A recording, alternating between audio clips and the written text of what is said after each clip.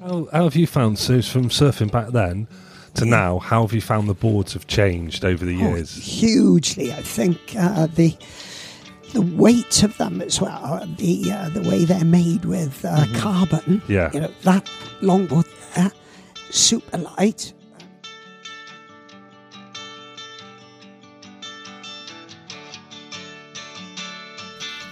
Hello and welcome to the UK Surf Show. We are your hosts. I'm Pete. And I'm Mitch, and on today's episode, another Wales episode, this, honestly, brace yourselves. Brace yourselves, because I think, Pete, tell me if I'm wrong, we might have found somebody that can talk more than me. I think we are. I think it was the introduce yourself, and 20 minutes later we were still sat there just pissing ourselves laughing because he just started and he just went. Well, the other guest didn't get a chance to even introduce himself. Well, so anyone that's listening, it's Pete and James from PJ Surf Shop in Wales. I can't remember what it's called. What's it called? Absolute legends of surfing and legends of Welsh surfing for sure. Yeah. And honestly, what a day. We had so much fun, but we'll come back to that at the end, shall we? Yeah. So here we go. I'm Jerry Lopez, but no, I wanted to be Jerry. I'm Pete Jones from Wales. I love surfing, and I went to school in grammar school in Swansea, and discovered surfing when I was 17. That's when I started. Yeah, and my life went from A to Z. In a minute. Exactly, it did. I was going to be a PE teacher. I went to Cardiff College in 1967, and that's when Gareth Edwards was there. He was a third year, I'm a first year. And I just started surfing in the summer before then, and I got hooked on it. Christ, I'm stuck in Cardiff. I can't go surfing. Shit, what am I going to do? So after 2 months there, I thought, I'm leaving. I don't want to be a teacher. I just want to be a beach bum. I just want to get I had a little minivan. I had a little car. And I thought, right, I'm going to do that. And I went to the head of the department in Kincoid College, Cardiff. And I remember Eric, his name was, he said, why are you leaving? I said, well, I'm going surfing. This is 1967. What the hell is that? You do realise we have 9 applications for everyone except here. I said, I don't want to do it. I'm going. And I did. And, there were famous people. Lynn Davis, the Olympic gold medalist, was the athletics teacher and whatever. Yeah. But I left and I took up surfing. And now I'm here with my beautiful son, James, and I'm getting on a bit, croaking like an old frog. But I've always thought surfing is living. And so for me, I want to keep doing it as long as I can, get on. But when I'm in the water, what's fantastic about surfing is put a wetsuit on, paddle out, and I feel your age, for a while I feel 25 21. as well, yeah. Yeah, I think being a little guy is quite advantageous. All the rugby guys my age, one of the great Welsh rugby players, JPR Williams, was in the college when I was there. And, now I see him. He's fantastic, a legend, true legend. Your knees are aching, and I'm lucky enough to be able to paddle out, and I do a little bit of yoga every day, do a little bit of that. And that's what I love about it. Well, that's an introduction. That is an introduction. Is it? Yeah, that was a hell of an introduction. And your son's just gone to serve someone in the shop.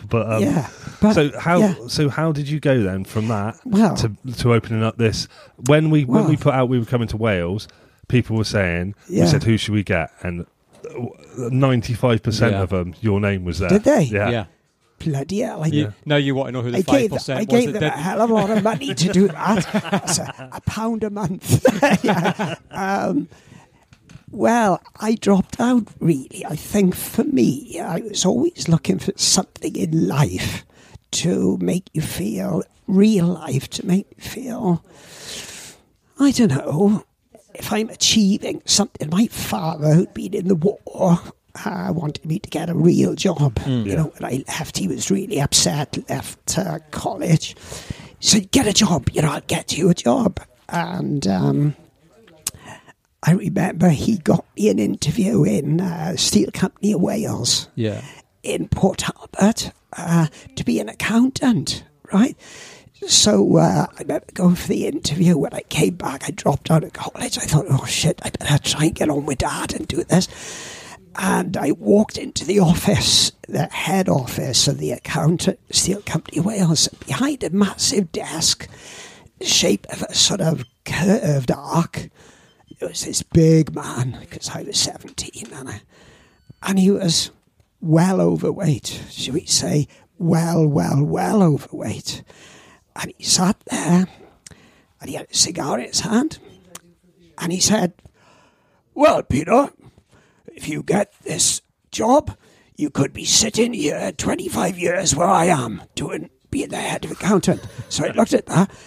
I did a sort of Rigby thing. I thought, no chance. I didn't say what came out of that. So I dropped out, and me and my father didn't get on because my dad didn't like long hair, didn't like somebody who didn't have a job. Yeah. Anyway, so I managed to skimp to go surfing every day, didn't do a job. I thought, what can I do to practice? I thought I wanted to get good at it. That's my ego, if you call it. Yeah. But I had no money. So I thought, right, what can I do? I haven't got any money. Right, and I opened Surfer Magazine in 1969. This is a year later, it's a year and a half. And there was a picture of guys in California. In Australia, the World Contest was on. And I thought, ooh, and the British team were in it. So I thought, right, I'd love to get in the British team. If I do that, I get a free trip to see the World Contest, which I did. Anyway, so I kept practicing. And I thought I entered the Welsh in 1969. And it was here in Llangenneth, and I wasn't very good at it, but I got through a couple of heats. So I thought, great, I'm good at this, I can do this.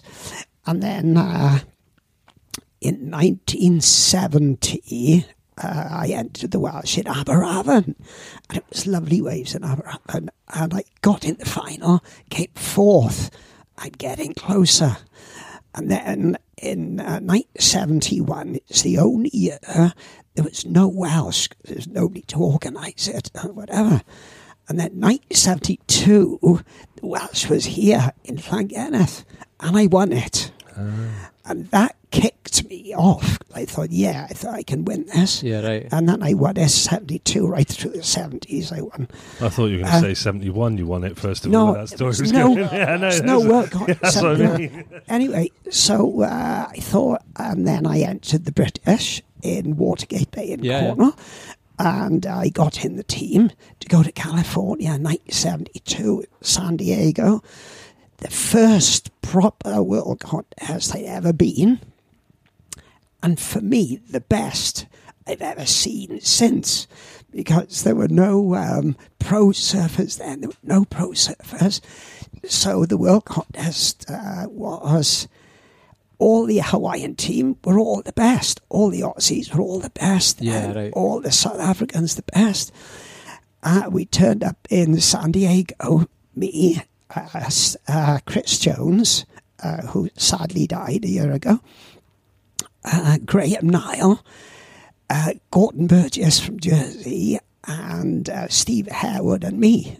And it's an old picture of us under Huntington Beach. I'll never forget that. Fantastic. But the older you get, the more better it gets.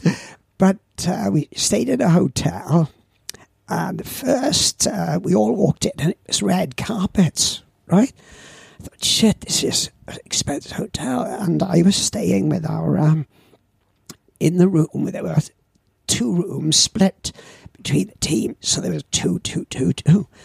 And I was with Tony Howe, who died a few years ago as well. He was a team manager. And we all went in, and we were booking in. There were surfboards everywhere. It was fantastic. Who's that, you know? And we went upstairs, and me and Tony were in this room that was like 5-star to me. Mm-hmm. And we were really hungry. So I said, Steve, look at there's a menu here in the room. So he said, let's order it. So we ordered lobsters and all stuff. Anyway, there's a knock on the door in the hotel. So I opened the door. In comes the waiter with a silver thing. This is for you. Great. This is all free. Fantastic. It's all free.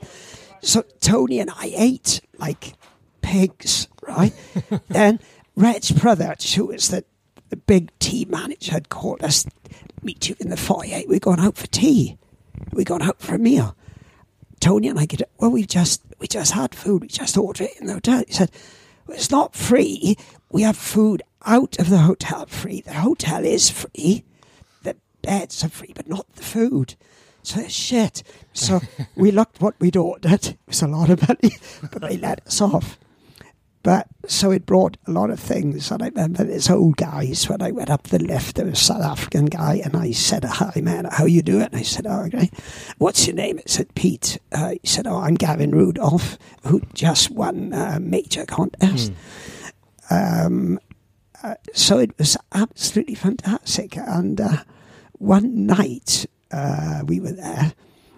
Steve Howard from Jersey, we all got on. Steve and I a little bit similar in fun time. Steve said it was about 11 o'clock at night, and there's a knock on my room. Tony was asleep. He said, Pete, there's a party upstairs, he said. Do you want to come? I said, yeah, okay. So off we went. Loads of the others were asleep because it was getting late and whatever. Up we went, the elevator up to the top of the hotel. Got out the elevator, you know, lovely thick carpets, so lovely long. You could hear music in the distance. The smell in the air in the corridor was strong. So Steve and I go to the room. I said, what number room is it? 320 or whatever. Door open, boom, there's music everywhere. And it was Jerry Lopez and Jeff Hackman's room in the hotel. So in I go, Steve Howard, they were all there. There was the Nielsen brothers. There was Rick Nielsen and Paul Nielsen from Australia. There was, I sat on a sofa, a plonk. I went down. To my right is Mike Purpose, who still surfs, a Californian guy. Mm-hmm. They were everywhere. And, you know, it was a lot of, you know, stuff. Yeah. And then the door opens, Corky Carroll comes in, boom, sits there. So I always look back at that. For that to happen today is almost impossible. For all the world's best in Hawaii, the world's best in Australia, to all be together. The British best would be Russell Winter, one of the best ever. You know, I think it would never happen again. Surfing has started to make money for the surfers as well. We weren't making money then. All of them had surf shops. Ricky Nielsen made boards. Jerry Lopez made boards. Jeff Hackman was, you know, doing stuff. You know, Short started doing Quicksilver. Yeah. So that's missed, that purity of it. Do you know what I'm dying to know? No. What I've loved about this is that when we came in, you were like, I don't really know what I'm going to talk about. And all we've asked you to do is introduce yourself. James has been away and served 2 customers. I'm slightly older than I was when he started talking. and we haven't said a thing yet over here. Sorry. I want to know how you got on in that competition out there as well. Well, not very good. I rode a Roger Mansfield from Cornwall, his old board I bought, which is a pintail, 6'2", I think, single fin. And first round, I came 4th, I think. In fact, first heat, they were in the foyer of the hotel. And we were all looking at the heats. So I thought, shit, what heat am I in? Heat 24 or something. There was loads of heat. I looked at the top. It said Pete Townend, Australia. And he's quite a bit younger than me. He ended up being world champion. Gerry Lopez, Hawaii. Pete Jones, Great Britain. Christophe Bordenave, France, French champion. And there was a New Zealand guy. Can't remember. But I thought, shit, here I am in the contest surfing against Gerry Lopez in the first heat. So really, I remember it was at Oceanside. The waves were fantastic. And, you know, when you're talking about, it was only 22 then, but that's quite old in modern terms. But Gerry was 24. And he's the one that I sort of admire the most of all the surfers in his whole personify what surfing means to him and me now, you know. Anyway, I put my vest on, I think it was in yellow, and he was just not far away, put in his blue shirt on. This was the day before we went to the party, by the way. Anyway, and I looked at him, and he came straight over to me. He said, "Hey, man," like Gavin Rudolph said. He said, "What's your name?" I said, "I'm Pete." He said, "I'm Gerry." And that was it. You know, and I thought, fucking hell, that's great. You know, he just said hello, you know. I would have been, I'm Gerry, I would have been like, hello. That's where Kelly Slater got his handshake from. Yeah, but so really, I came fourth in that. I had to go in a repechage, and I came second. I got knocked out. But it was, if you were a loser there, it was different than being a loser now. The losers now, some of them, I've seen them bring their boards and stomp on them, and it's all to do with money, which is, you've got to get rid of that. You could be one of the best surfers, stay there, don't do it for money. Yeah. Do it because you love it, and that's it. Do you know what I'm curious about before we get you to introduce yourself? You found yourself competing with, you know, iconic names like that. Did you feel like you deserved to be competing with them people, or were you? Or did you just see them as another surfer in the lineup? Well, I felt I was deserved. I don't feel that I was lucky, but I've always felt lucky, I think, in life. Do what you love, and there's no such thing as luck. It'll come to you then. If you're a great artist, don't do it for money, but if you love it, you'll become a famous artist. So do it for that. So really, for me, when I said the World Contest in 1972, that was the start for me, really. Then I wanted to win the British. I thought, I competed, I want to keep doing it. Yeah. And then I went to Hawaii in 1976, and me and Graham Nile, only two of us in it, in the amateur Smirnoff. And that was great. And I met people famous people, not all of them, are just like me, really. They're better at surfing, but their whole attitude towards it. And I remember I nearly made the final of the amateur. I came first in the first round with Buttons Kuilani's friend, Mark Liddell, equal first. I thought, shit, that's great. I'm through. And then in the semis, there was one thing about it I still love. I didn't wear a leash. This is 1976, because all the Hawaiians, if you walked on the beach with a leash on, hey man, you're a kook, man. You know, you're kook off. So took a leash off, and I rode a 7'7" creamed honey, all red board. But I'd never ride in Britain. Right. But at Sunset Beach, it was fantastic. It was but I remember walking past the crowd, they're all there, and I heard a shout from the stand. Pete! I turned around, good luck, man! And that was Rabbit Kekai, one of the most famous, who was manager. He wished me good luck, and I thought, God, that's all I need is that. Anyway, I was doing really well, but then I lost my board, and I ran out of time and didn't make the final. But all of the picture, it's just, it's like, And the egos are so different. Like, Ben Iper pulls up. Ben Iper makes Iper surfboards, invented the Stingers. Mm-hmm. And I made a little film. I had a Super 8 camera. And I remember walking over to him. People say, hey, don't mess with Ben. Fuck, look at what, shit, man. Shit, this is... So, hello. Hello, where's my name's Pete. Can I take a little film of you? Do you mind me filming you? And he turned around and he said, yeah, man, that's okay. And that was fantastic. Got a little film of him pulling his board out the van, But so I have been lucky enough to mix in a different place, because now it's different. In fact, I've actually had people come in here, right, because I'm so old, young people. Mm-hmm. They all know Kelly Slater, they know Gabriel Medina, they know Toledo, we're talking about that. And they say, oh, have you surfed a long time? They say, yes, I have, yeah, oh, great. Who do you know then? So I say to some of the new customers, have you heard of Jerry Lopez, Jeff Hackman, Nat Young, Wayne Lynch? No, never heard of them.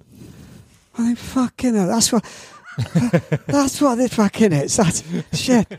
That's what it is. There's a bunch of old surfers, and we're all, maybe that's when you get old. You think you're in the right same place, but we're not really. Yeah. You drift backwards, but I'm lucky enough to still work, because lots of people my age are retired or whatever, and I able to mix with the new stuff, and most of it's lovely. It is lovely, but for me now, when I was young, I hated longboarding, right? Because I had a short single fin 6 foot. I loved those.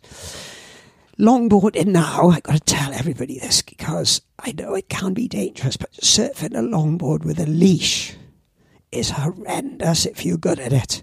Because you walk up to the front, you turn around, you want to do a headstand, they get in the way. They are a pain in the ass. Obviously, people say they could be dangerous, but so many learners now jump off their board at the end of the ride in white water. They don't learn to kick out. Whereas in my era, all of us, we didn't have leashes for 5 years. And all the oldies, they know how to kick out. They jump, hold their boards. So it's a little bit about I think it's kind of... Shortboard is different. That's great. Where at least feet are stuck.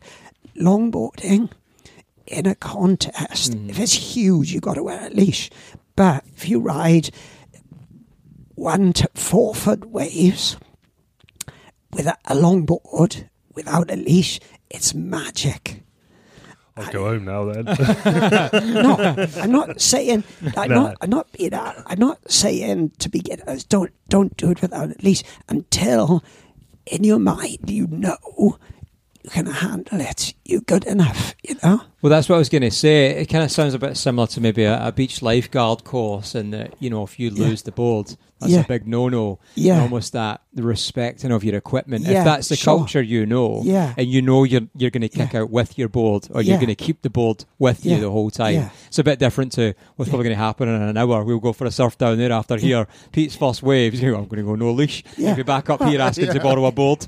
That's what's going to happen. It will. I do when the waves are big, windy, and whatever. Or if I was in California and there was hundreds, but it's a leash with a longboard. It's like driving a car with the brakes slightly on, or wearing a condom, or not. There's quite a difference in fun. There's quite a difference in fun. Good analogy. Sorry. Didn't see it coming, but it's a good analogy. Sorry, but there's a hell of a difference. And I do love looking at the old films before me, the 1950s. Mickey Dora. I'd love to have met him. And people like that. I think it was fun. And there were loads of contests all over the world, but it was all because surfing made you feel alive, and loads of them didn't work and stuff, but they fit us. Yeah. Fit us. Well, I was going to say, to introduce yourself and how you got here, but after that last comment, we already know how you got here. Just started to wake up. Hang on. James, because James, I love him to bits. The day I won the European title, I hope you know this already. You're about to find it out. Yeah, I do know this. I don't remember it. I won't tell you, but I think, somebody rang me, and my lovely wife, Carolyn, had a son. I thought, shit, I remember Linda Sharp coming in and got drunk as a coot. This is the day before the final. And I remember I felt happy, when you have a little child, and it's a boy. Like, I got a lovely daughter as well. I love her to bits. And when I paddled out in the fight, I felt relaxed, determined, and I was on form. I come back from Hawaii and whatever. So I thought, I'm going to win this. And a good friend of mine, Steve Daniels, a lovely guy, came second. We always, I don't know. So I was lucky enough. So I think James helped, Well done, James. It's a good way to introduce yourself. I thought for a minute, I thought that story was going to go into how you were conceived, the when and where. That's exactly what I thought it was going to happen. That's what we both thought. Well, that's a love story. That's another hour. Do you want me to shut up? No. Well, I think there's only one person that wants you to, but it's not us. When in 1973, I'd won the Welsh twice then, and I used to practice down here in Llangennith. We're talking about surfing, right? Yeah. Right. So I was practicing. Came over the dunes one day, and Carolyn, my wife now, is coming over the dunes, and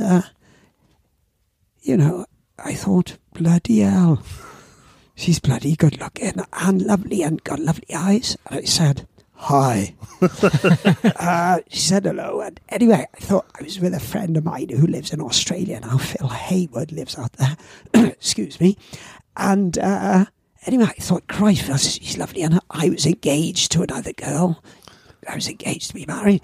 So I practiced it for a week every day. The waves were really good. Came down every day. Every day I came down. Carolyn was walking on. Didn't know her name then. So, didn't know her name then.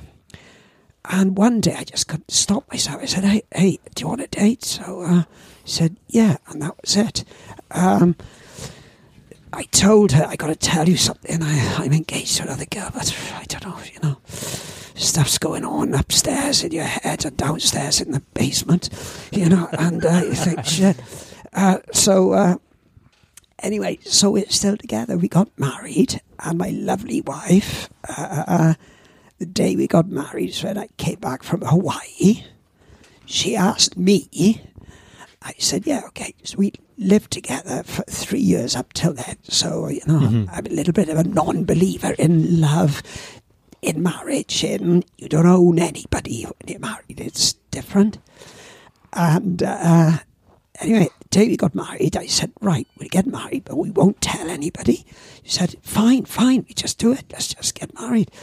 So in the morning, I surfed Langland. Yeah. We were in Swansea Registry Office at 2:00 in the afternoon. And then we were in Aberavon at 4:00 and surfed again. So we spent no money, came back, told her mother and father.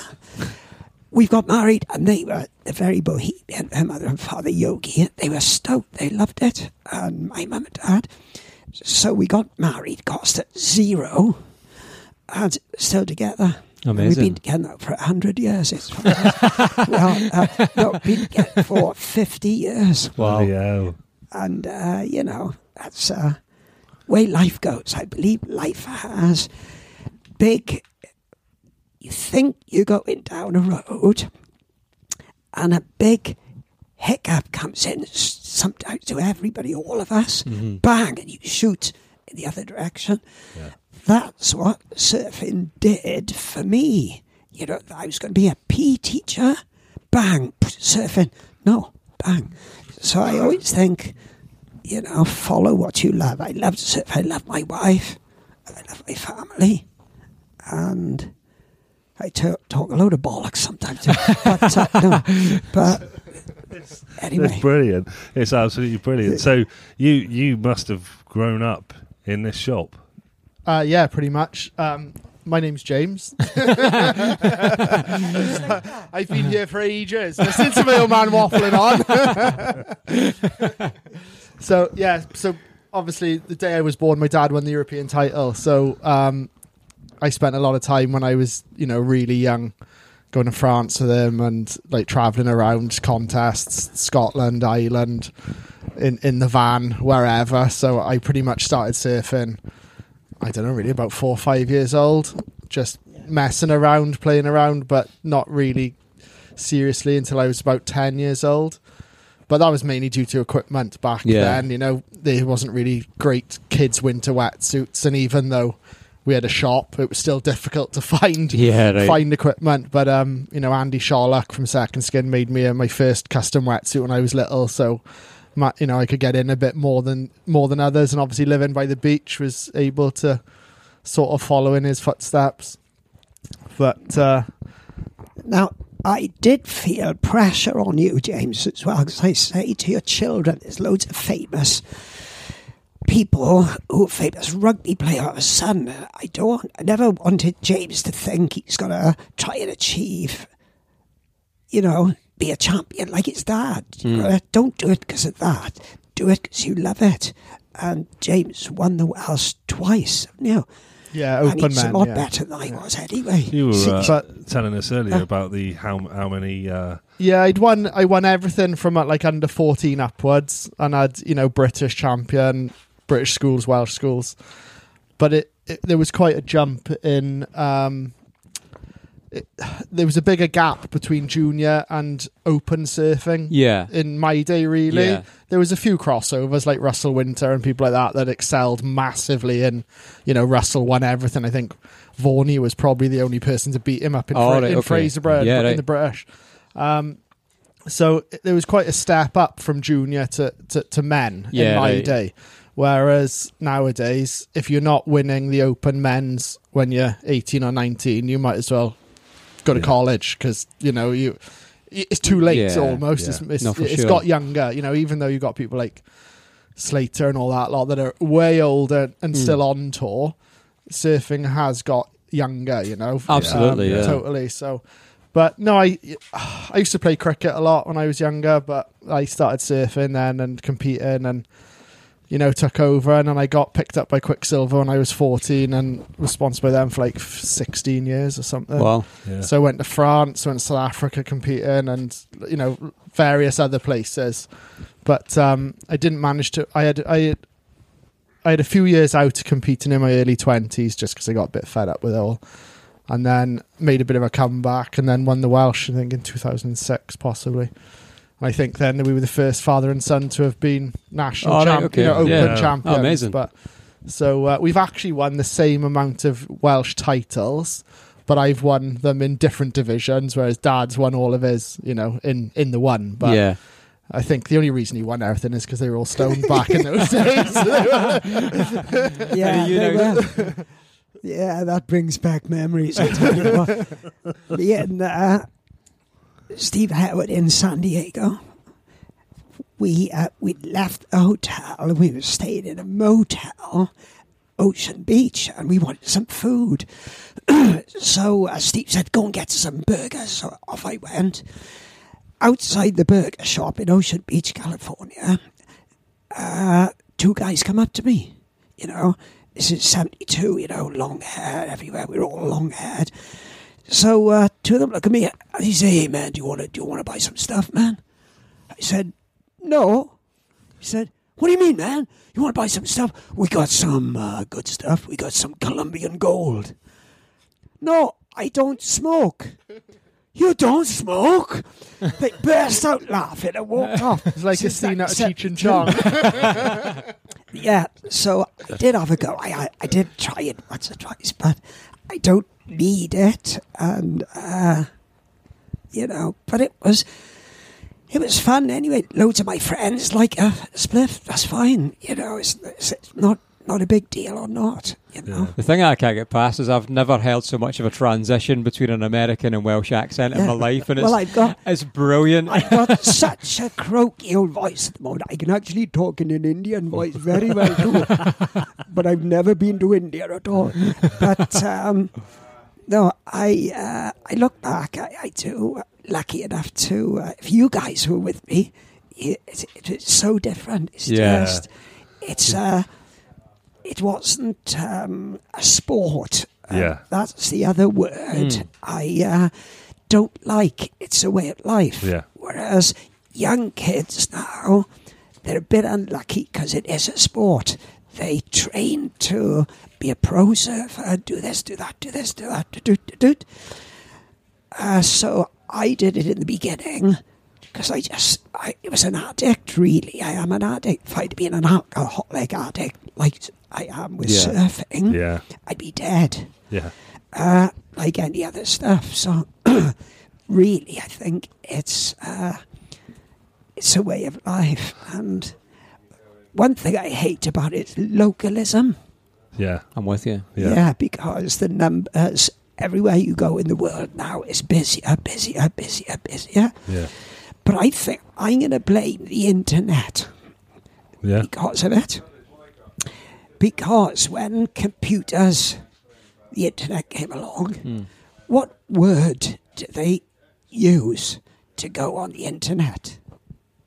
Surf the internet. I remember that word coming out. I thought, well, can't they have, jog the internet or climb the internet or something like that. Cyber surf. Not that it's just that, but it's the word. So people living in London who don't surf, the word surf, some people think, oh, what's that word? Surfing? Oh, yeah. And it's used with advertising everywhere. It is lovely. If you can earn money at it, but you've got to be a real surfer. So the ones who are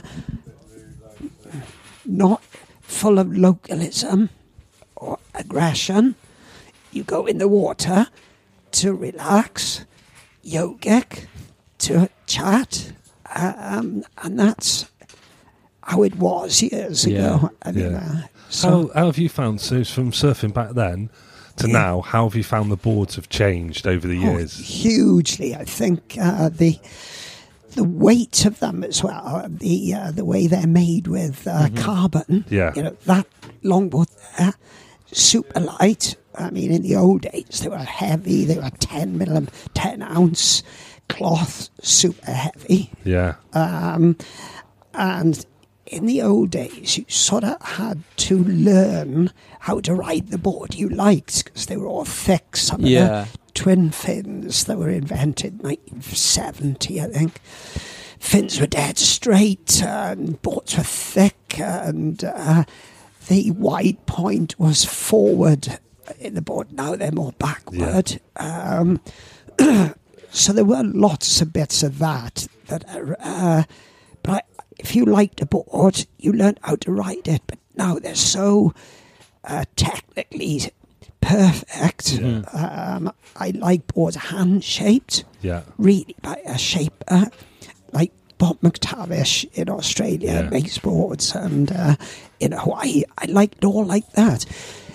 Even a board with a little glitch in it still works. You learn how to ride it. So there are bits of that, but the modern technology is unbelievable. Do you think, had you had a board when you started out, if you had access to something like this amazing Skin Dog Peacemaker here, do you think that would have changed your surfing really quickly from the start? Do you think you would have progressed better? Yeah, when the guy who won the world title in 1972, Larry Blears from Hawaii, was riding a twin fin, and I was on a pintail single fin, which was stiff, and and he was riding, I think it was about 5'11", a little 20, and David Nuiva riding it as well.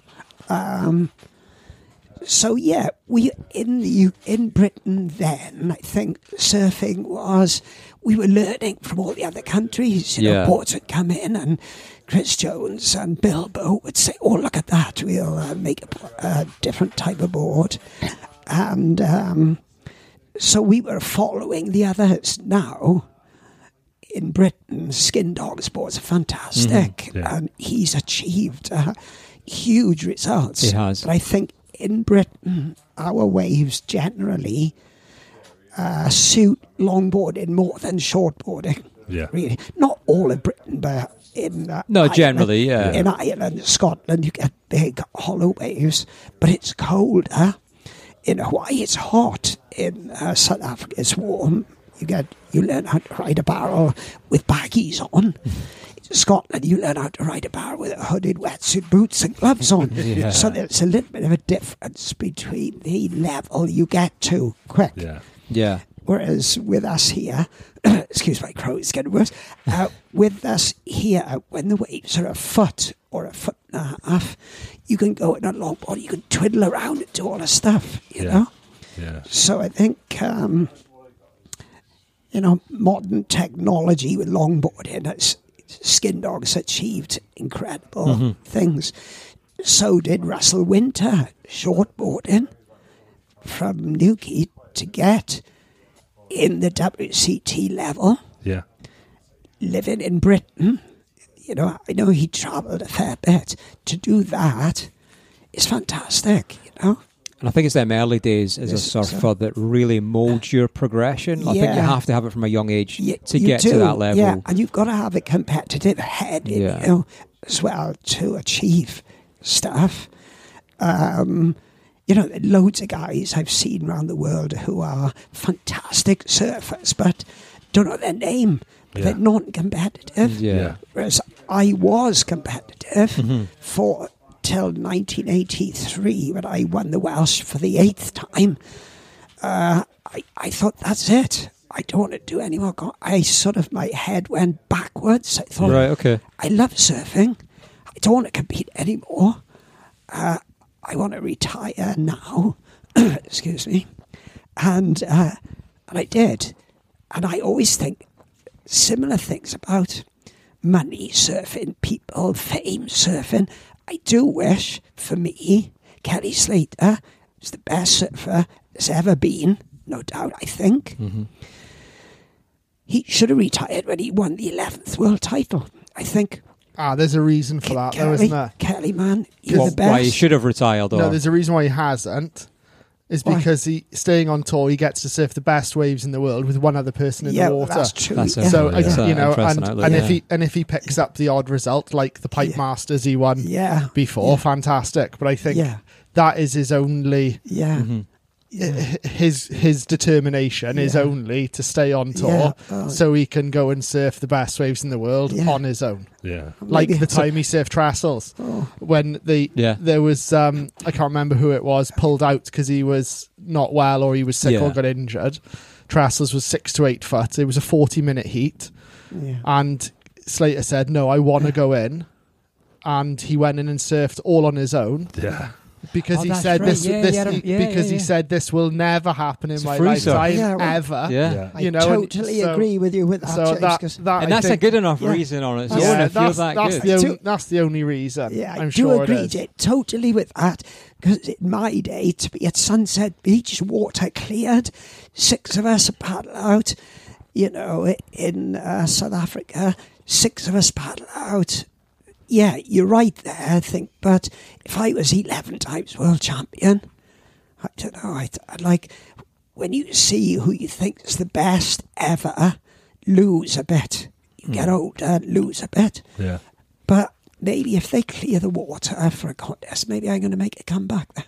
But don't you think on Shit. Yeah, like Skinner now, he's in Malibu now and he's going to be surfing Malibu all on his own or with one other guy. Yeah. And you've got priority now. Yeah. So even when you've got the other guy in there, you can still take any wave you want. So don't you think there's a part though as well that we already said that about surfing is very much a young person's sport, especially at that level, and you have to be so young to start to even get to that level. But I quite like to see that somebody like Kelly, it's not like he's going on tour and flop, and he's still very much holding his own. He's winning events here and he's making finals, semi-finals, so on. Like, I think it's good to show that. You hate to see it. Formula One's a great example. Formula One drivers retire, come back, and they just don't have it anymore. But he's still got it, and he's still doing it. Maybe not as he did. But he's still a bit. He's starting to look a bit dated, though. I think. You know, when you see the old clips come up of him in his like prime, there's a definite zip to his surfing that has disappeared now. But that's, I think we'll I'm not surprised by that. But he was the best, though. Anyway, if he'd have gone and came back, and you hadn't seen Kelly, you'd know it. You'd know. You're not going to watch him paddle out and look 10 years gone or whatever. You think, fuck, he's still fucking brilliant at it. He always will be. It's like, when you've earned that much respect, you don't have to keep doing it to keep that respect, because you always will have it. You know, I think if you're a true champion, you'll always have it. Like, you know, loads of others, Mark Richards, Tom Curran. You know, you've got certain names throughout. Like if you said skateboarding would be Tony Hawk, and then you've got BMXing, Matt Hoffman. These names that pioneered and it was right people, right time, everything changing, and they were the head of it at that time, and still are. Tony Hawk now, isn't it? You know, still incredible. What you said before as well about, you know, young people coming in and not knowing who these names are. So this might please you, but we had the guys on from Surfable Scotland way back in February. And Kelly Slater was playing golf at the Open in St Andrews, right? Which obviously he won. That's why he plays. Because he would win. He doesn't do anything if he wouldn't win. We've established. And Kelly ended up going to West Sands, which is the spot on the golf course. It's a good surf spot. And he went and gave Surfable some time. And he was just helping out the drums and stuff. Yeah, amazing. So a good mate of mine, Rue, who's one of the instructors there at Surfable Scotland, they were like getting Wave photos. Project Scotland. Wave Project Scotland. Wave Project Scotland. Surfable. Sorry. Wave Project Scotland, Anyway, so they were getting pictures with Kelly, and Kelly was showing all these little groms, how to pop up and all this stuff. But the best thing about it is none of the kids knew who he was. They didn't have a clue, because they've got into surfing for, you know, mental health reasons and stuff like that, not because they've grown up with surfing sort of stuff. So they're like, who's this old guy? That's lovely. That's cool. What's lovely about that, as well, you telling me that, Kelly didn't say to them, you know who I am, do you? Yeah, for sure. Which is fun. That's the bit that makes, you know, Kelly makes him great, really. But you know what, as well, you're right, it wasn't that, because when he's going between holes, like, every surfer in Scotland's pretty much at West Sands Beach trying to walk with Kelly, but a lot of my mates do. They go meet him and they walk the course with him, and he's just showing them crazy clips of surfing that he's not published yet and stuff. And the guy's giving them so much time. It seems like humble, but I've also heard a lot of people say he's an arsehole in real life as well, so I've not met him, so I don't know. Yeah, I did notice, when you're old, if you lose, do you get angry or not? Because I saw him in a contest not long ago, angry at himself for not beating the other guy. Well, I thought, there's no need to be angry, Kelly. You're still the bloody best if you lose and come out. He stamped on his boards, didn't he? And bells, I think so. That's where competition, in the changing room, of the modern competition stuff, there is. It's always got that little bit of aggression. It's the old contest, 50s, 60s, into the mid-70s, kept it just, I got knocked out, man, come on, let's go and have a beer or whatever. So it is different. So I have a slightly different approach. So the reason that I don't get annoyed when I lose is because I've never won. And if you never win, you don't know what it's like to lose. So I don't win because I don't want to know what it's like to lose. It's not the mindset you want to have going into a I'll never be disappointed. Well, really, it's an old saying, which is a bit cliche. The best surfer is the one having the most fun. And really, that's so bloody true. If you get knocked out, but you've had a good little surf, doesn't matter. Does it? You feel good. You've had a good workout. And that's where the purity of it is. It's fantastic. But that's come because the better you are, the more you have, the more expectation you have when you have a surf. Absolutely. I think so. Obviously, you know, if you're a good surfer and you go and you have a shit surf, you're not having the most fun. Whereas when you're learning, and people just want to be in the sea, they're the ones buzzing off it. Absolutely, You know, And it's all the old sweats being miserable and having a go at them for not knowing where they should be. Yeah, exactly. So what about like this place then? So how did this come about? How did it end up? How long have you been here? Have you been here since you started? We've been up here since 1994. 93. We were down the road. We had a little shop down the road in 1983. But you started in 1979. 79 from a house. I started thinking, right, I got to start earning a living. Yeah. Fund his drug habit. Surfing. Hotel lobster. Weed was expensive in those days. The weed and the lobster from California was an import cost that you just couldn't manage.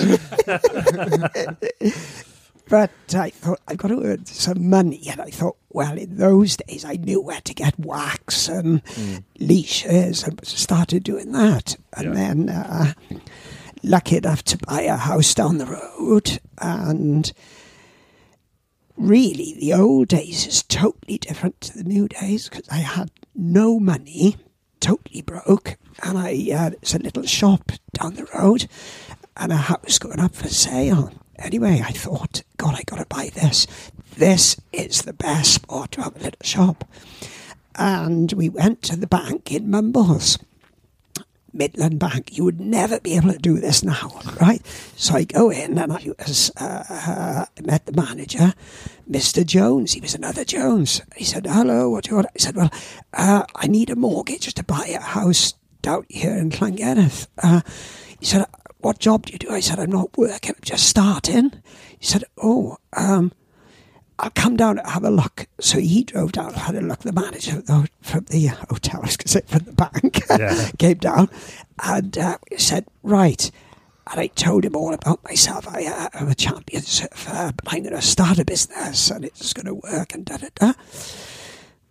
Anyway, he said, right, I'll tell you what I'll do. I'll send the head office in London then. A prediction of what you're going to earn, X amount this year, X amount next year. So he told a bit of a, but he thought he thought it would work, right? Came back and said, we'll give you the mortgage, and which was 35 grand then, right? Which is a lot of money then. And I kicked off doing it, and everybody in those days, there was no internet to buy. Everybody knew me as well, and other people. I'm not the only one, but they knew Pete. Or go see Pete for a wetsuit, and it jumped. Yeah. And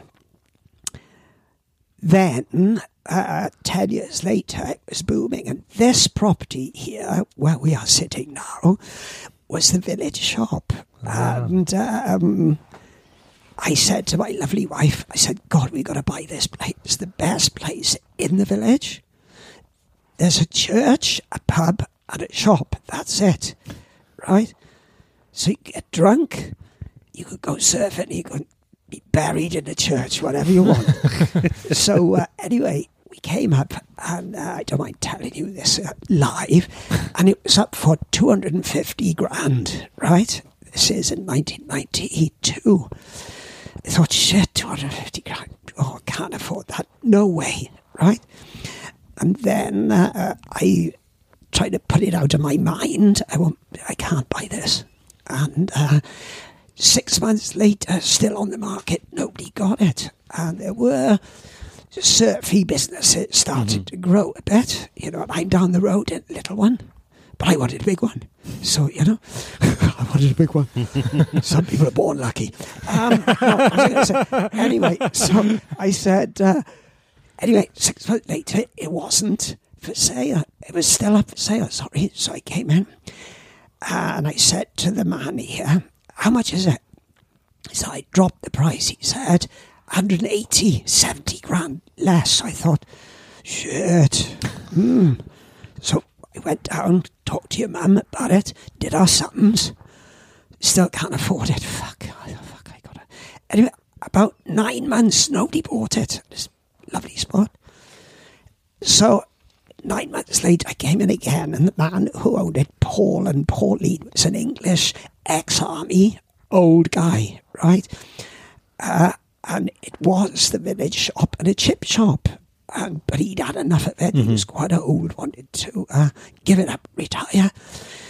So 150, he said. I thought, shit. So I went back down, and we had a house valued down the road, and it was valued at 120, our house. So I came up with an idea. I thought, right, I don't want anybody else to buy this, and I don't want to wait to sell ours. So I came up with an idea. I came in, saw old man Paul. I said, what about this? I said, our house down the road is valued at 120. We'll buy this and I'll give you 30 grand and a house which makes it 150. He said, okay. Shook my hand. So all I had to do was add 30 to my mortgage then.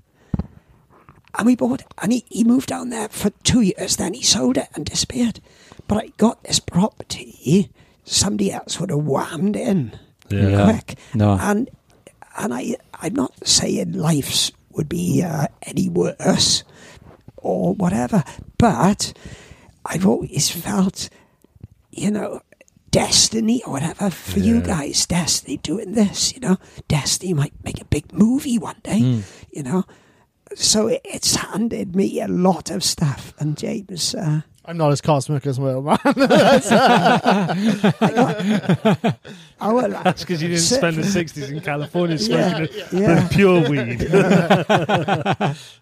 And music. I mean, I love playing my guitar. Love doing that. The side of me that was surfing took over a little bit. I love strumming and So on that of you starting up here, when did the official first Surfline start up? That was down the road in 1991. That was, but people had been ringing me for, God, how old are you then, James? We used to have old tape answer machine. That's so people would phone the house number, and the tape would just go round. They used to burn out. They would, because it would just be going all day long. Just people ringing up to... Just ringing the house to find out what the surf's like. So Dad used to record it on the answer machine message. It was free, just phone the house, and it would just loop, and it would literally ring all day and all night. Wait, and is that... So that's where the expression surf line came from? Yeah, well, surf line, in the early days. Not expression. Telephone lines. Surf line, it crossed my mind. Whatever you want to call it. Yeah. But, so I thought I fed up with picking up the phone all the time. People saying, all right, but what's a surf like? I don't know who I am. But bloody... We still don't answer the phone now, mate. It does. It rings all day long. It sort of started again, but we just ignore it now. What's that fucking noise? Text us so we can delete those. Do you remember, Jake, when I rang up BT in London? I'd like a premium rate number. He said, oh, yes, you can have a premium rate number. Yes, I'll come and see you in Swansea. He took a train down, one of the BT managers. And in those days, premium rate numbers in the sort of late 80s, 90s was all different. They were, hi, hello, how are you? Are you feeling good? Yeah, I'm feeling good. A lot of experience. So anyway, he said, we'll give you a premium rate number, we'll give you a gold number, which in those days it was 0898 445 445.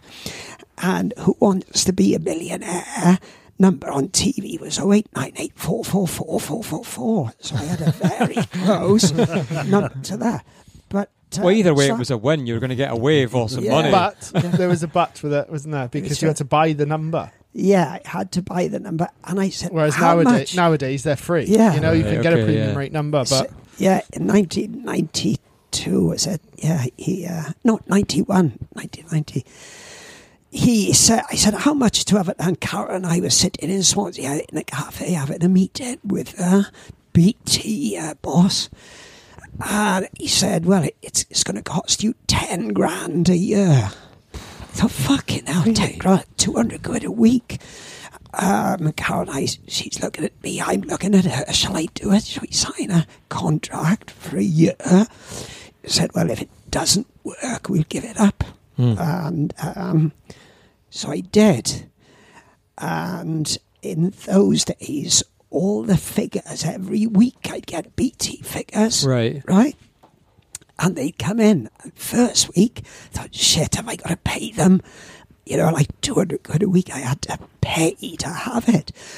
Anyway, it came in, 264 quid it made. So I thought, fuck, great. I've got 64 quid for doing that, you know. But within a couple of years, it jumped. It was doing well. It didn't make me rich, but it was good money. But it sounds fun, easy. It is easy, but every day for 22 years, twice a day, I would get up, out of bed here, where we are now, drive down to the beach, right? 8 o'clock, raining, windy, winter, December. Phone in then, come back up here, phone in, codes. Hello again, off we go with Surfline Early Morning Report. This is Pete Jones, your roving surf reporter. And I used to do it like that. And it was fun, and it made about 5 years later, it was making really good money. But then it started to dip. Okay. And in a way, I'm glad we gave it up. You did it. I did it for ages, yeah. But it's a commitment that takes you 20 minutes to do it. So we'd always need 2 people here. Because in the summer when it was heaving, we'd always drive down and check it. So we had to make sure there was someone here to cover the shop. Yeah. And 7 days a week, you know, every morning, 7 o'clock, Christmas you'd be up, it'd be done. Yeah. You know, and it became more of a you can't chore. Do anything. You can't go away. You can't unless there's someone to cover holiday. it. So if Dad was away, I had to make sure I was here. Cause when you were doing it, was he critiquing your style of how you'd done it? No, straight. No, I used to try and speak a bit slower to make a bit more money. But it was just the tie of it, and people believe. It was only Dad and I that really could do it, because if my sister did it, they'd go, you know, even though she knows what she's looking at when she checks away, they knew we were looking at it, and it was legit reports. You know, it wasn't like And the surf shop, it's a proper surf shop. Like, I think the location's amazing, and you've been super busy. Like, even since we've been sat here, I don't know how many times you've been out there. Yeah, most of them have been working and looking for sandwiches. I should have kept that fucking village shop open. I'm pretty confident you just sold 3 dry robes while we've been sat here. Oh, by the way, dry robes are available. Dry robes, right here, formerly known as a towel. And what about, you know, the surfing down this spot? Obviously, this week, kind of grown up surfing. How is it as a spot? Big community here? It's really close to Swansea, and there's a lot of little, like, Langland's really core. So it's only like 20 minutes. So there's a really good surf community, Gower surf community. There's like a hardcore community, and then there's like a new community of surf, a surf generation, like the ones that don't know probably Tom Curran is. Yeah. You know, so there's, that's changed quite a lot. But the university, there's a lot of surfers every year this time of year start to appear. But the students and stuff tend to go to Caswell and like other spots. Yeah. And there's so much space here. It's such a big beach that you don't...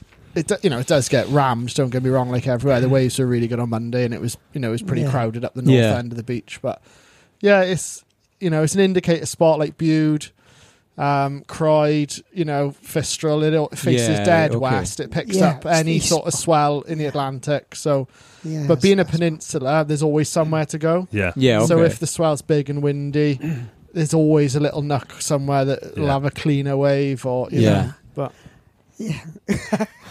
well, I just want to get at it. I'm looking forward to I was going to say, although I live here, Langland is where I was born surfing. So it was Langland in 1967. Summer of 1967, I went down from Bishop Gore because I was captain of the swimming team. And one guy nagged me all day long down on the beach. It was midsummer, lovely and warm. And he said, Pete, have a go at my surfboard, because I didn't choose it. And I said, no, I don't want to have a go. This is how it started. So he said, go on, Pete, have a go. So he gave me an old Bilbo, 9 foot long, a real old log. I remember paddling out, because I was a front crawl swimmer, quite quick, although I'm little. I paddled out, turned this board around. He said, what do I do? He said, catch the white water, stand up and do this. So I remember white water hit me. I bounced along. I jumped up like, Neanderthal style. And that moment, for me, I thought, shit, I love this. Yeah. So it was weird, because people now choose surfing, but surfing the waves, if you like, got me. Yeah. Without me going to get it. I was in the water, didn't want to surf because I was swimming and I was going to be a PE teacher. This just before I went. And, and I thought, shit, I love this. And so that's how surfing hit me, really. It's amazing how it grabs us all, isn't it? Everyone's got that unique sort of end to it. I can't remember learning, no. Because I started so young, so I don't have that feeling of... It was just always there. It's kind of always been there. It sounds like you were pretty much born on a surfboard. Yeah. So So I don't know any different in that for sense. Sure, You know, obviously I know the feeling of what it gives me. But you are a natural ripper, James. I don't know what. The bigger the waves get, the better you get. Well, you two guys, you're on the same amount of. Sorry, you're on the same amount of titles. Are you like? I need to get one more. Are you quite competitive? He's won I've never been European champion. That's but it's all different. Doesn't matter anyway. Doesn't matter. You ever sit here and these stories he comes out, because I imagine people come in here just to hear his stories. Are they? Right? They are quite good. Do you ever sit there and go, I never knew that about you? To be honest, I think I've heard them all by now. What's really cool though is have you seen Busting Down the Door? No. The rabbit documentary about when they were all held up in Hawaii. And the Hui wanted to kill. Okay. Rabbit, MR. Not Rabbit's the one they were. Yeah, but who was? But the Rabbit, MR. There was Pete Townend. Who's the other Australian guy? Bruce Cregan. No, Brian Cregan. Brian Cregan. There was Pete Townend. Rabbit. There was another Australian guy. Anyway, so. Ian Cairns. Ian Cairns, that's it. Ian Cairns. So the documentary, the film called Busting Down the Door, is brilliant. Yeah. And it's definitely worth a watch. Yeah, okay. But whilst they were held up and they had contracts out on their heads, the Hawaiians had there was this big war between Hawaii and Australia. Yeah. And in the flat above was Dad, Steve Daniels, Nigel Simmons. Blissfully unaware. But it was that, it was that era. It's fantastic. We didn't know. We could feel a mood when you walked on the beach. If a Hawaiian locals, a mood, Well, you were surfing somewhere, weren't you? I went out on my own one morning next to Sunset Camis, a peak left, big peak right in the left. Anyway, God, one day I was early in the morning and sitting there. I looked to my left quick and there was two big Hawaiian guys sitting where you are, about 6 feet away. So I looked at them. I sort of, hello, all right. One of them said, true story, he said, where the fuck are you from, man? I said, Wales. He said, where the fuck is Wales? He said, you got England, Scotland, Ireland and Wales. Oh, you're... Great Britain or something, he said. I can't even remember what he said. And they paddled off. Didn't think of it. If I'd been an Aussie, if I said I was an Aussie, because I looked like an Aussie, I had long hair, I was brown, I was fit, Not Hawaiian, basically. And we were all going in and out the water, and I didn't see Rabbit turn up much. But... Rabbit's a lovely guy. He's a poor Australian guy. Started a family with no money and became world champion. Jumped and he trained there all the time. And probably when you're training, you just grab every wave. All the training. You go in, grab. But that film, Busting Down the Door, is about them becoming professional. Right, yeah. And it's that era that Dad was in Hawaii in 76, 77. Wow. Because the following year you were invited to the Duke, so I think Dad was the first European surfer to be invited to a big. The Duke was the predecessor to the Eddie Aikau. Yeah. Right. Okay. And so I didn't go, and it's invite only. So that was. In fact, the poster's up there. The original poster from the Smirnoff Luxie in Hawaii. Oh wow! Can you see it? That one. Yeah. Yeah, but Eddie Aikau on the poster. That's Eddie Aikau. So yeah, there's lots of stuff going on. You know, yeah, totally. And Graham Nile as well. I mean, I won't tell you that story. Summer for the after 10 o'clock. Well, I mean, like this is the type of shop where I think the true surf shop feel, where you can come in and listen to the stories all day long, and I think we could go on all day.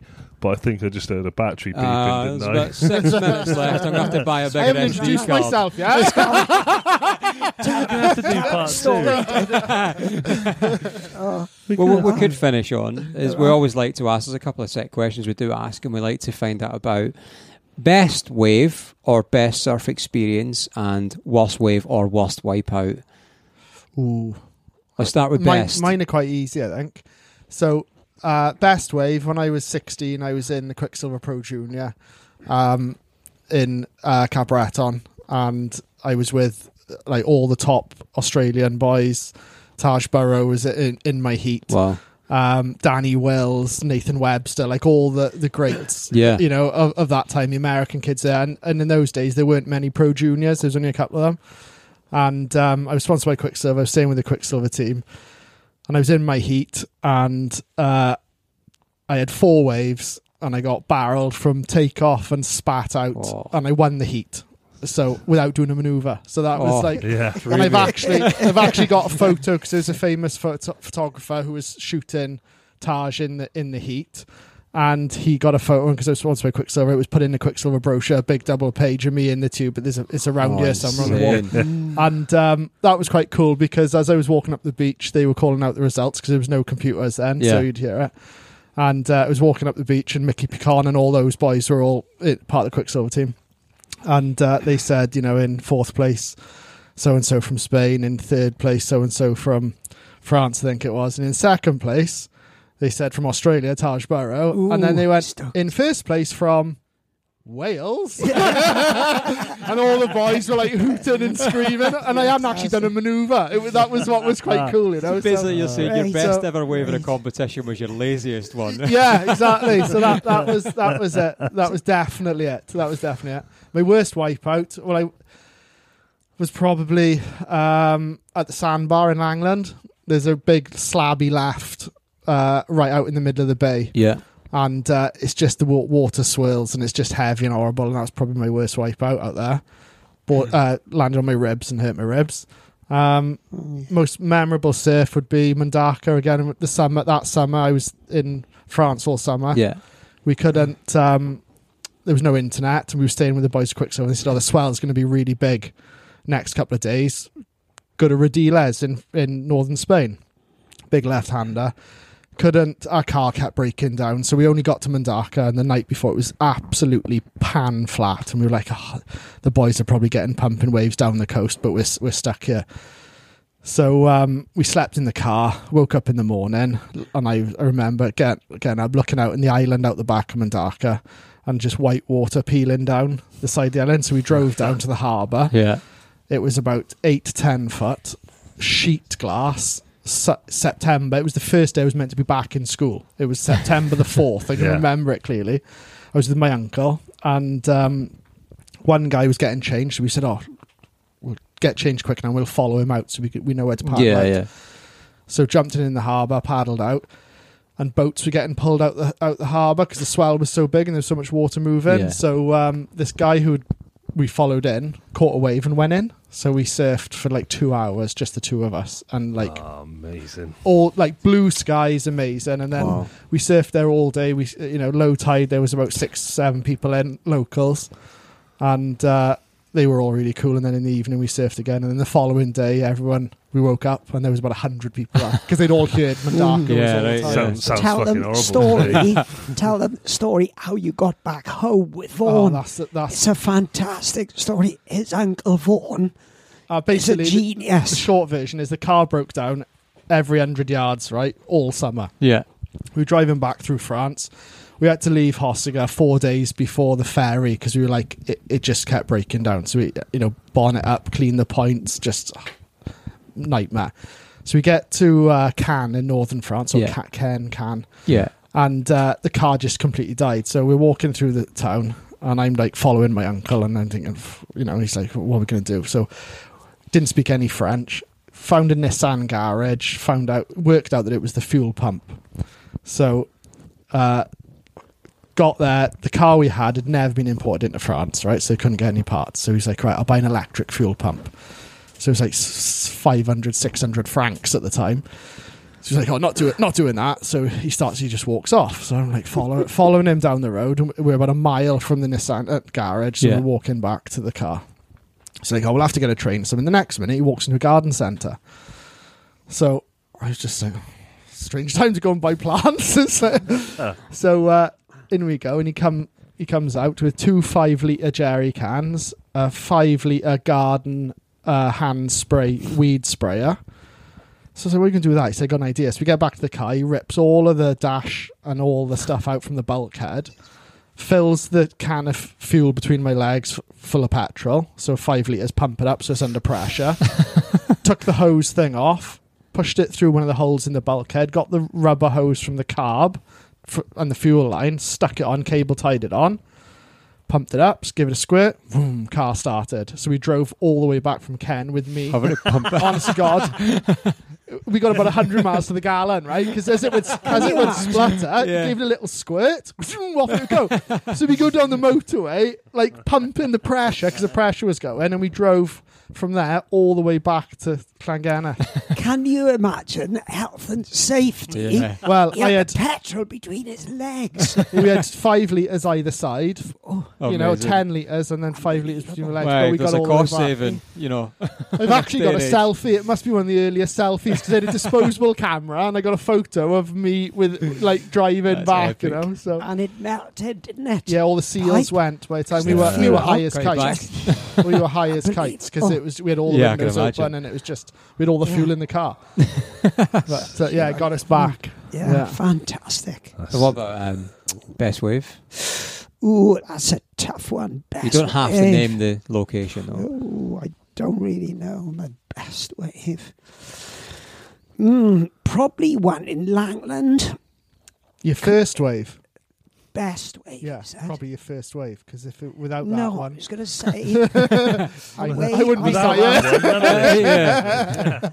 Or J-Bay. I had a wave out J-Bay in 1978. I drove down there from East London, and it was perfect, 6 foot, with about 6 guys in the water, and had a right peeled all the way through. So probably that was not my best wave. I think I had a wave in Scotland, Thurso East, perfect right-hander in a heat in the British, not in the European, perfect. So that's another one. Probably my best. And another one. You're going to tell us all your waves. He's been around a while. I will give it to Langland Point on a big day with a northerly wind offshore from outside to the sand. Probably that's my best wave. How about your worst? Worst wipeout or worst surf experience? Probably in Sunset Beach, big set, no leash, bang, you hit the water. Waves probably about 12 foot, I call it. Hawaiians call it 6 foot, 8 foot, but big, held under. And I thought, shit, and you're moving around, swimming around, you're not actually going, you don't know if you're going up, but you open your eyes in the water in Hawaii and you can see, so you push up to the top and go, just get enough breath. Probably Hawaii, worst wipeout. But, I've had so many waves to say what was the best, so many wipeouts. I've had bangs, I cut my leg, cut my eye, I've had other stuff. Okay, and then, I guess to finish off, if people want to find you, come in and just hear some stories, don't. About surfboards. If you do, please bring alcohol. There's a pub opposite. Yeah, it's funny. Yeah, we got so many stupid stories. Yeah, you could go on for another couple of hours. People you meet, it's people I've met. It's just, friend of mine, shall I tell him this? You've heard this. Went to California and married a girl. A friend of mine had made him aboard like a year before. He said, "Pete, we're coming back. Do you want me to stop?" No, you can finish it. We'll do the podcast bit. We'll just finish that. That one's still good. Yeah, that's all right. We he came back from California and he said, "I'm going to have a little ceremony in Ferry Hill Hotel, which is about 2 miles away, really classy." He said, "Will you come with Carol?" Anyway, I said, "Okay, here we go." Anyway, we were late going there, knocked on the door of the hotel door opened. The owner of the hotel, who knows me, said, "I thought you'd be here, Pete. Come in quick. They're coming down the stairs." Gary and his wife. Anyway, they had a little ceremony. Gary's father looks across at me as I go in. And Gary, in a loud voice, says, "Oh, you made it, Pete." I said, in a loud voice, "Sorry I'm late, everybody." And anyway, they said the words, and her father walked past me. He sat right behind me. And as he walked by, I thought, "Oh, I know that face." And I nudged the only other Welsh guy who was invited, Tim Allen. "Tim," I said, "Nell, her name, Nell's father looks like Paul Newman." "It is," he said. So I said, "Shit, Paul Newman." And Carol, I nudged my lovely wife. She said, "Shut up, I'm talking." I said, "I got to tell you something, love. I got to tell you something." "Shut up," I said, "I got to tell you." She said, "What do you want to tell me?" "Gary's, Nell's father is Paul Newman." Carol went red. But so we spent the whole evening with Paul Newman and his wife, Joanne Woodward. And then the other one, it's a lot of people you're going to interview. What about Prince Charles? That's the one.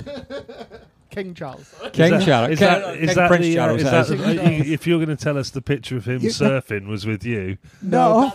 You went to Buckingham Palace and cocktails. He invited in 1978.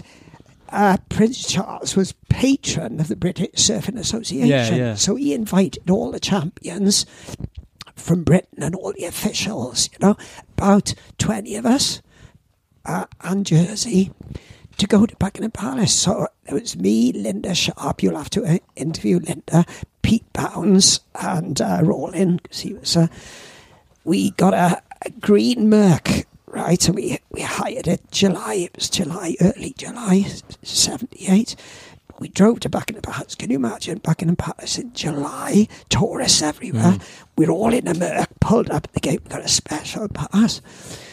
Everybody looks at us, so boom, we stop there. The police there, the big, what do you call those guys with the big... beefeater guys, aren't they? Whatever they are. Stop us, boom, show us the pass. In we go. So we drove in. I thought, Christ, they must have thought we were the Beatles or something going in there. Into the middle square, you can't see from Buckingham Palace. Up the stairs we go. And we're all in this. We're in the room. It's very informal. It's not seats or anything. Just there. We got champagne handed out and caviar and little things. And anyway, so I started with Graham Nile, Pete Bounds, myself, just chatting, three of us, and everybody has Nigel Simmons and Steve Daniel were there. They were in another group. Anyway, I look behind and Prince Charles just walks in and he comes right round me, Graham. We got big moustaches. Graham's got I got a bigger touch than I got now, and Pete Bounds got a big moustache. And I'll never forget this. It was so funny. So I bowed, I shook his hand. He said, I've noticed, he said, a lot of you surfers have moustaches. Do they keep you warm in the winter? That's what Prince Charles said.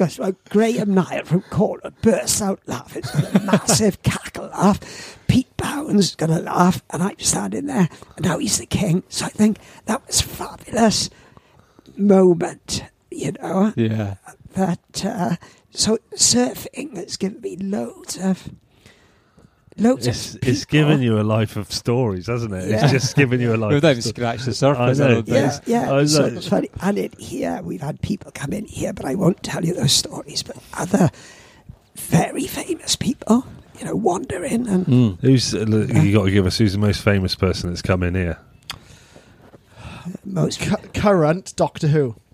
the last what's her name? Jodie Whittaker. Jodie Whittaker, yeah. And she bought PJ's hoodies for her whole family. Oh, nice. And there's a photo down on the beach with them all wearing PJ's hoodies. Cool. That was quite cool. Yeah. She's probably the most famous current, like Jodie Whittaker. What about the singer? She's quite famous as well. She, which one? It was in January. It was pouring with rain. The door was shut and the bell rang. Down I come, and I opened the door. And it's a lovely, pretty lady comes in. She's only shortish, like 5'5". Anyway, she's smiling all the time. She said, "Oh, hello, hello." I said, "Oh, hello." She said, "Have you got any of your rash vests with your logo on it?" He said, "No, I've ordered them." I said, "But I keep looking at it. I keep thinking I know this place." She said, "I'll give you my phone number." Catherine Jenkins. No. Well, singer. Guess what phone number he lost? So if anyone out there is listening to this who's got her mobile number, please get in contact. She was lovely. But I did go backwards a bit because she said, "Do you like music?" I said, "Oh, you got the most beautiful voice I've ever heard." I said, "I love playing my guitar and, I do sing now and again, believe it or not." And she said, "Oh, well, go and get your guitar and I'll sing with you." So I went, no, I'm not doing that. I went backwards. So I thought, I should have. Devastating. She's got a... You say, go and get your guitar, sing with you. I don't like condoms either.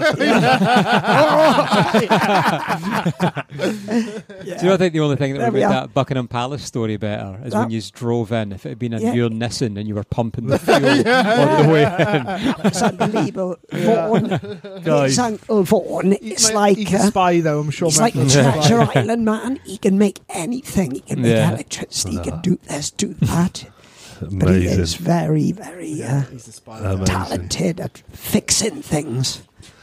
Guys, it's been absolutely incredible to speak to you, and I feel like we could go on, but I've heard both SD cards go beep beep beep now, so they're full up with time.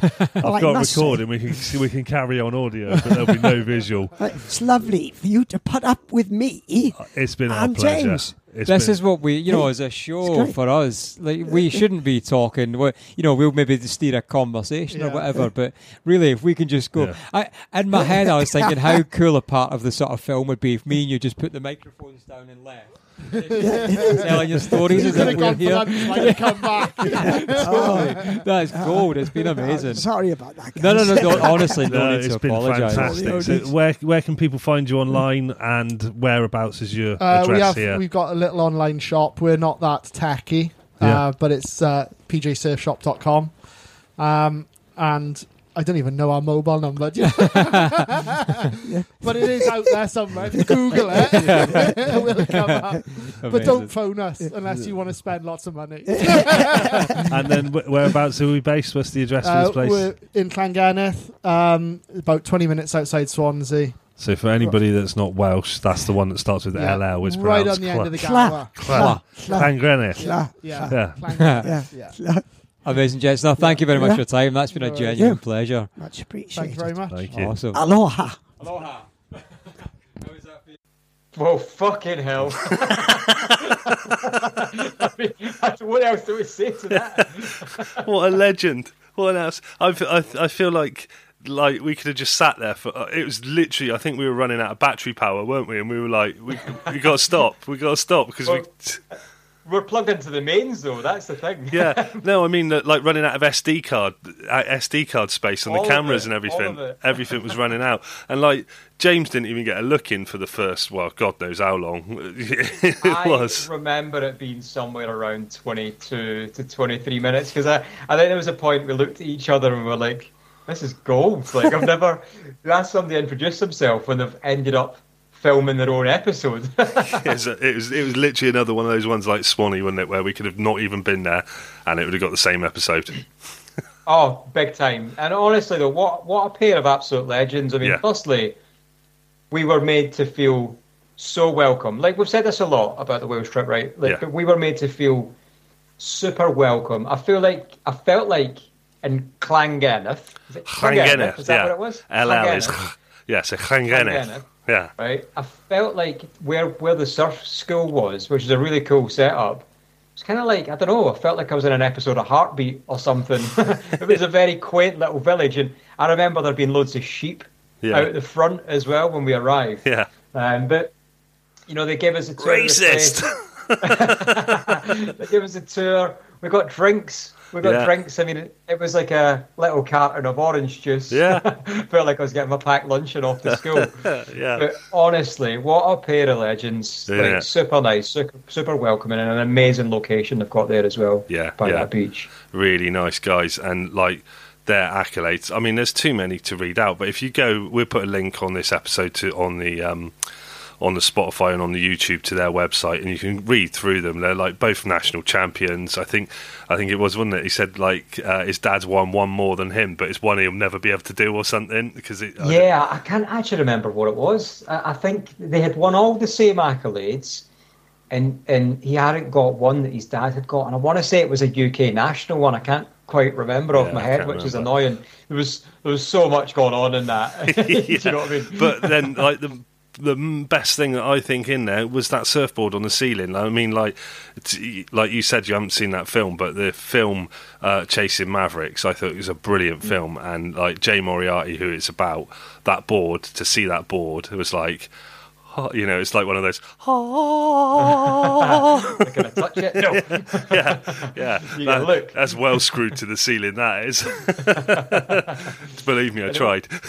There was a lot of memorabilia in there as well. Yeah. And just people coming in and out constantly as well while we were like recording and like. Well, that was it in the intro. His intro on for so long that I think the door was answered 3 times, if I remember, maybe even 4, which you can see if you watch the video, you'll see. You see just James just leaving and then coming back and leaving and coming back. Still hadn't had a chance to speak or say hello or introduce himself. Yeah. And it was almost like we were so far into it with PJ's intro that it almost seemed odd James doing an intro, because it was like, we're well established now. But I mean, if you're going that way, just check out that surf shop. It's absolutely brilliant surf shop, and they're so lovely. And by all means, give yourself an extra hour or two, because if you start asking questions, you will get answers and stories. Like everybody we had in Welsh, everyone in Welsh we had, everyone in Wales, just stories, and they just carry on going and speaking. It's absolutely fantastic. And honestly, these two, I think we've spoken about this before, but when we were putting out the calls of who should we have on the show, these were the names that came up more than anyone. And these are genuine legends. I mean, who the fuck do you know that was just hanging out with Jerry Lopez? People like that, Like the people that came on the show before you were here, like John Philbin and Matt Adler. They hung out with him when they filmed North Shore. That's But it's just a testament of what he's done. No, I'm just proving you wrong that I know other people that have hung out with him as well. You bellend. You're the only one that's not hung out with him, mate. We all have. We all meet up every week. We're just like, don't invite the Scottish surfer. Well, it's not a party without me. So what have you been up to? Anything good? Well, mate, super busy as always. We had the vouchers, obviously, for Lost Shore, which just actually flown off the shelf, been amazing. We've stopped that, just launched the Christmas ones this week as well. Actually listened to the feedback. People wanted individual surf vouchers, for one surf or one lesson, whatever you want. It's obviously a big investment's the wrong word. It's a big purchase if you've never surfed before to come somewhere and you have to spend 100 quid, 150 quid. So with their individual ones, prevent that barrier, allow people to come and surf. And just honestly looking forward to opening. It's so exciting, so much going on. And I've been able to surf on my doorstep. And you've had snow. You had snow as well, didn't you? We had snow, right? And I don't know if anyone saw, I'll put it up. I found a guy outside with a surfboard that looked identical to mine. And he had the same sponsors as me, which is mental. And he was a snowman or a snow person. And this is a couple of days ago. I actually went for a surf with him today. And we paddled out together. He done one duck dive. I've not seen him since. You were going there an absolute dickhead. I actually, do you know what? The reason I said that is because I was thinking about it this morning when I went out for a surf. I was like, because somebody built that snowman in my car park just down there. I had a night in the van, so I was like, do you know what? I'm actually going to get his remnants, put like some of the snow on the board, to actually make him do a duck dive, and then just leave like the carrot and the 2 sticks for arms on the board and be like, Dave. And I couldn't be arsed. The waves were so good, I just wanted to go surf. Oh, amazing. Amazing. But I'll tell you what did happen. Yeah. Today, so I don't know about, probably down your way, maybe you're the same, but maybe it's because you just don't get the time to go for a surf, I don't know, but the last few years, our winters on the East Coast have been shit, like so poor for surf. The summers have been even worse. I think it's literally the curse of like starting a podcast, and all the surf just went nope. Yeah, right. So this winter has been amazing. Like I've honestly surfed here in Calicaldy so much, like at least once a week. Yeah. I had 2 sessions today, and I won't say who he is, but friend of the show. Remember the guy that offered us his van? Yeah. The Scotland trip. Yeah. Yep. He. I'm sure he won't mind me saying he was a really good surfer. Like, I mean, seriously, with triple overhead charger, Yeah. And I remember where it was, but he got battered, like properly battered by locals, like fucking bellends. Yeah. And he's not surfed since, like 8 years. And when I first met him, it's turned out the guy had followed me on Instagram for a while, and I met him, we just got on, and he was sort of telling me a story, and he's built up this, obviously, I guess, picture in his head of, surfing, that's why I can't go, because it was surfing at or something along them lines. So he's not been able to. And when I decided today, when I was looking out the window, I was like, right, fuck it, I'm going, I'm having an hour off, and I'm going to go for a surf. At that point, his van drove past the window, and I was like, fucking messaged him. I was like, mate, let's get in the water right now. I'm going for a surf. Like, come with me, just me and you, there's no one else about. And he did. And fucking brilliant. Again, it's absolutely class, mate. And it was, so honestly, it looked about shoulder high at best from the window. Yeah. We both stood there at face level as well, and still looked about shoulder high. There was plenty of gaps in the sets. There was a big swell coming in, supposedly. Yeah. Plenty of gaps in the sets to paddled out. It was fucking relentless. Probably head and a half, maybe. Yeah. It was massive, and fair play. Like, I was like, fucking hell. There was, again, one of them days where there's no out back. Yeah. You get to what you think is out back, and there's just a bigger set waiting, waiting to take you. Yeah. So he made it out, and he's on this proper old retro board, like you'd love it, which he had as a kid. So he managed to get out, made it out. Like, having not surfed for 8 years, that was a big feat. I've been surfing loads. I'm pretty surf fit at the minute. Yeah. And I was like, this is hard work. It's non-stop. Got out, got a wave, and then he came in, but he'd got a wave. But it was brutal, honestly. And I was like, that's amazing. Like, 8 years. Yeah. And gone out. And on a day like that, that's hard for any surfer. Yeah. Let alone being that long out of the water. So honestly, like, I feel really good that he's been able to do that, and I've been able to share that with him. Brilliant. So I'm really stoked.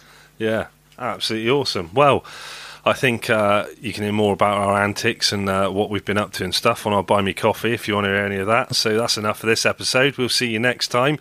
Don't forget, before we go, thank you to the sponsors of the show, Dry Robe, and also thank you to Surface Wetsuits. If you want 10% off at Surface Wetsuits, use the discount code UK Surf Show 23, and that will get you 10% off anything you order from Surface Wetsuits.